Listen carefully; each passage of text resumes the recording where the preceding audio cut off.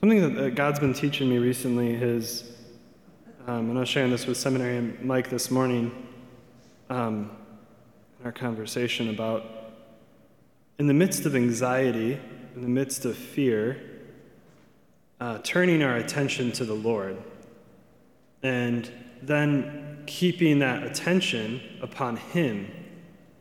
But the way to do that is what the scriptures tell us, and this is something that I don't think was ever really explicated to me as a kid, is that we praise Him when we face Him.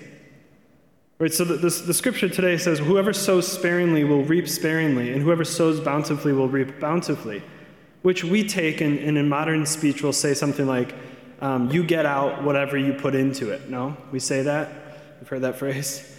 So if I'm in the midst of anxiety, if I continue to give my attention to anxiety, guess what I'm going to reap?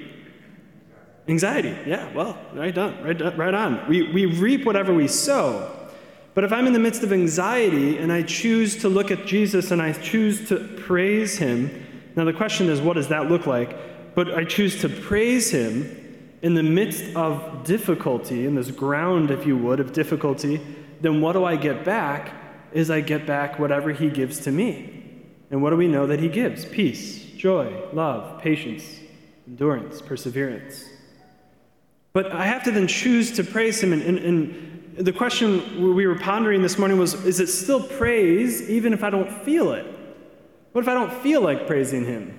What if I'm praising Him and it doesn't feel like I'm praising Him, right? I'm just saying things. And then we went further and we said, what does it mean to praise God? Because it's not just saying, God, you're good, God, you're great, and I'm going to ignore whatever's happening in my life. That's not what prayer is. And nor is it what praise is. To sow in the midst of anxiety and to praise Him in the midst of anxiety is to say, Jesus, in the past, you healed the lepers. God, in the past, when the Israelites came upon the Red Sea, you made a way for them. When Gideon thought that he was too little to go into battle, you proved that he was a champion. When Elijah thought that he was the only prophet and that you would abandon him, you brought fire from heaven to show the false prophets that you were the one true God. God, you've done all of these things, and I praise you for that. So the more that I give praise to an actual event that has happened in my life or in the life of Christ or in the life of the history of Israel, the more I give praise to God for those things, the more that I start to step into the belief that God will do for me what He did for them. Amen? That I have to start stepping into it. And I don't just do it by ignoring my problem. That's not what it is. But it's that I rather take the attention, the sowing that I give to anxiety, and I turn it towards the Lord. And I start to speak to Him what I know in my mind Him to be. God, you're good. God, you're faithful. I don't feel that, but I have to look through Scripture. I know y'all have to open your Bibles. We have to open our Bibles and we have to look. Where was God good and faithful in times of anxiety?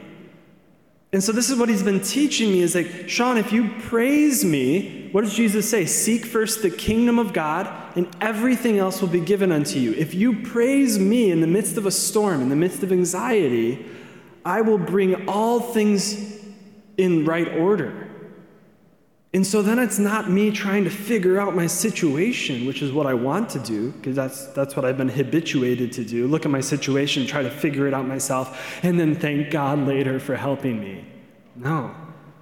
I don't even focus. I don't even give attention to the problem. I'm not ignoring it. I know it's there, but I choose to turn to Him. And when we look at the life of the martyrs, and specifically St. Lawrence, there's the great, great scene which may be small t tradition, which says when he was being burned, he was laid upon a grill, and as he was being burned, he yelled, "Flip me over, I'm done on this side," right? Like that's almost insane to us. But what does it tell us? Whether you believe like that's not truly possible. I do believe it's possible. I do believe that was probably part of his story, because it tells us, even if it's tradition or lore, it tells us of the disposition of his heart. That is, even in the midst of suffering, his attention wasn't upon the suffering. His attention was upon the Lord. And that gives us freedom. It allows me to live in the midst of any sort of circumstance, a pandemic, no pandemic, mask, no mask.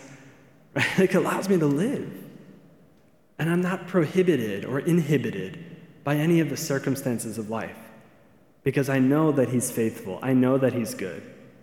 I knew that in my mind, but as I praised him and spoke it out with my lips, reality began to change, and it began to set into my heart. So we ask him for that grace, that as we receive him, that grace of St. Lawrence, that grace to praise him in the midst of a storm would be set within us and would take root, and it would be what we sow today would be reaped in a 100-fold harvest.